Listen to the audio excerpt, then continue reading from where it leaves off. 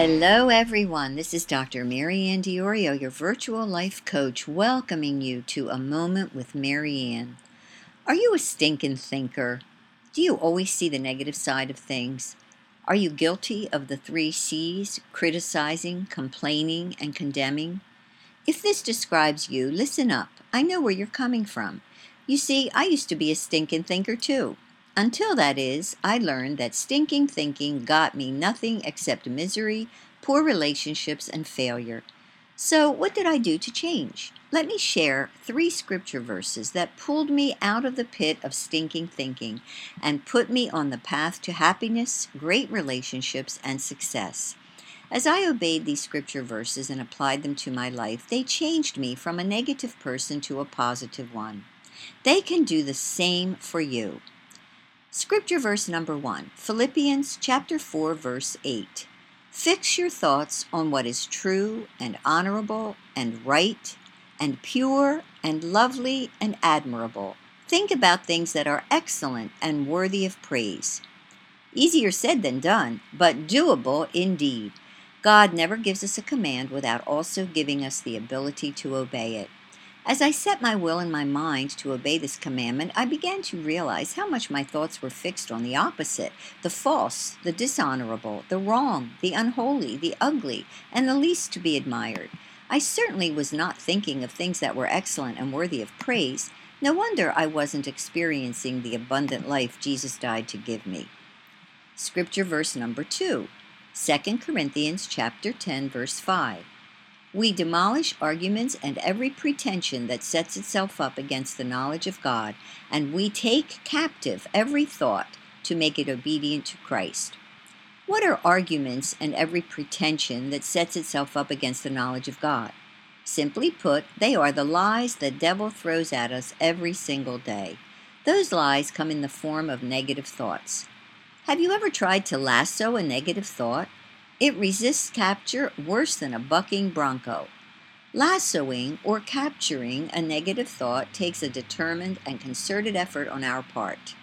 First, we must monitor our thoughts. Then, we must lasso those that disagree with God's Word. Lassoing our thoughts is difficult enough, let alone capturing them. But once we have captured them, we cannot hold on to our prisoners.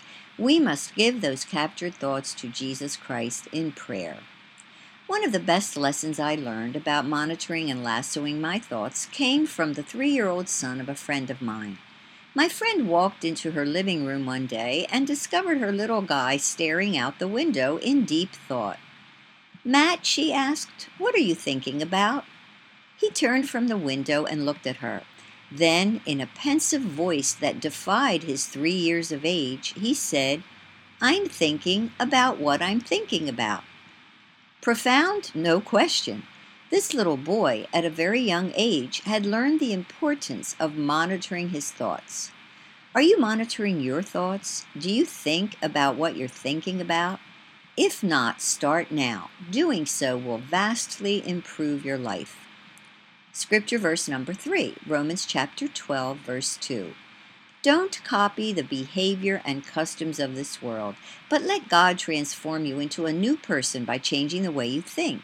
Then you will learn to know God's will for you, which is good and pleasing and perfect. Talk about an amazing promise. Let's break it down. First, God tells us not to copy the behavior and customs of this world.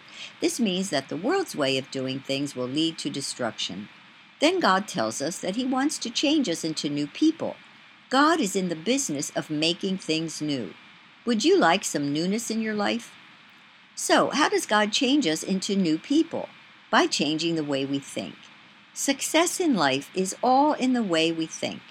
As we saturate ourselves with God's Word, we will discover how He thinks. Then, as we change our thinking to align with His thinking, we will reap a great reward. What is that reward?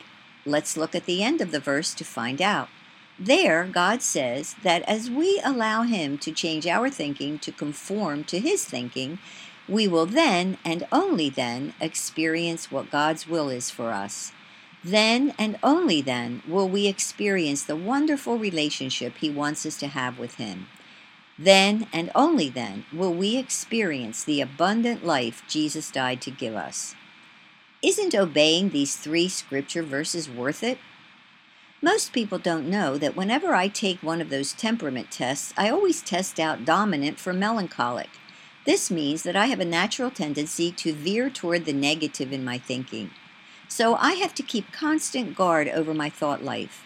By God's grace, I have trained myself not only to monitor my thoughts, but also to lasso them and give them to Jesus. If I, a melancholic by nature, can do it, so can you. Thank you for listening to A Moment with Marianne. Please visit my website at mariannediorio.com for more life-changing podcasts.